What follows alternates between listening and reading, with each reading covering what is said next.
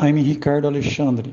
I'm living in Hortolândia City, and you are listening to the English Sub School podcast, English in the Bible, Information and Transformation. Hello there, dear friends. I'm Mo Sena for the English Sub School podcast, lesson 13 for Friday. I said Friday, September 22nd. And if it's Friday, you know the title for today. Say it with me. 1, 2, 3. Further thought. That's right. Before we read our thoughts for today, reviewing the lesson this week, let us pray. Dear Heavenly Father, oh, how grateful we are for having seen us, for you have seen us through one more week. Oh, Father, we know that we are in a battle.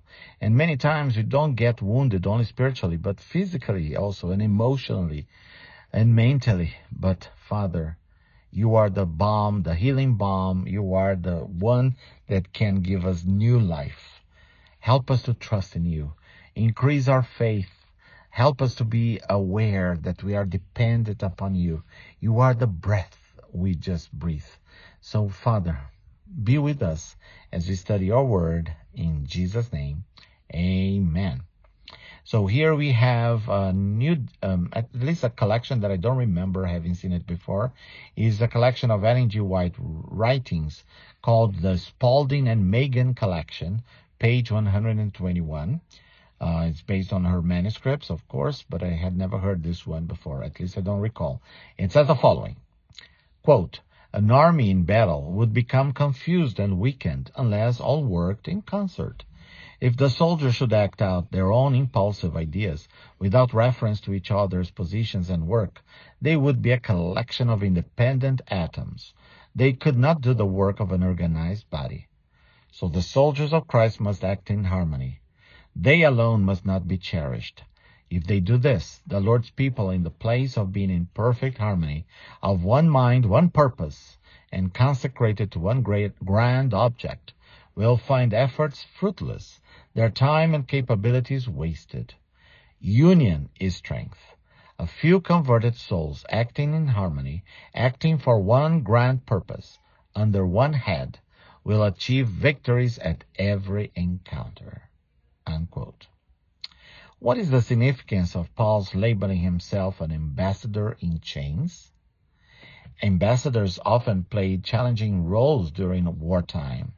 So Paul's self-description fits the context of his military metaphor. Ambassadors were to be treated with the respect to the person or country that sent them.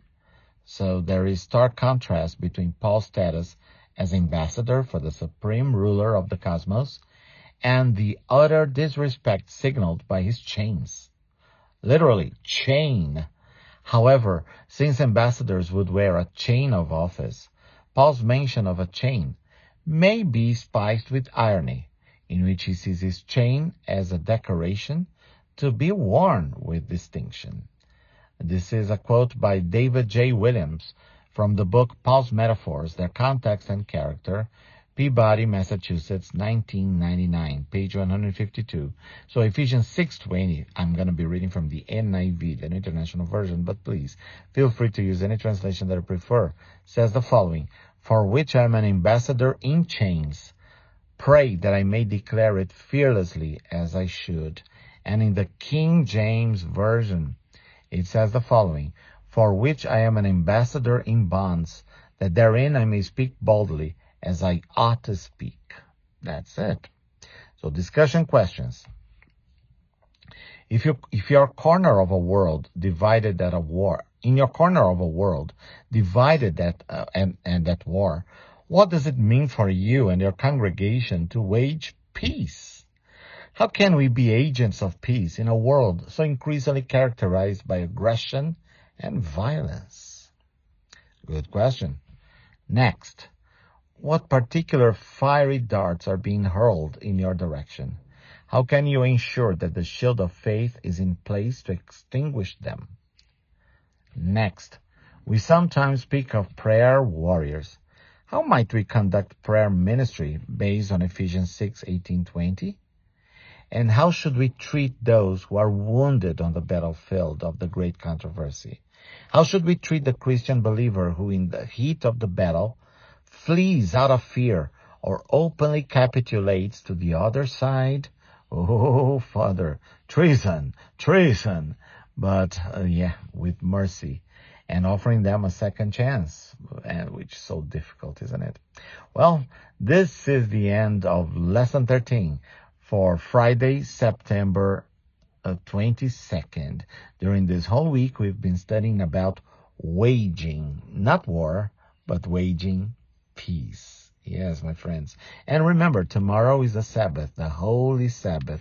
Go to a local church. Don't be by yourself, but look for friends and family in Christ so that you can together worship the Father, the Master, the Lord of our lives, Jesus Christ our Lord. Have you all a wonderful Sabbath. And thank you, my friends, for sharing, for praying with us and for us, and for listening. You're great listeners. Feel free to get in touch with us. Have a wonderful Sabbath, you all.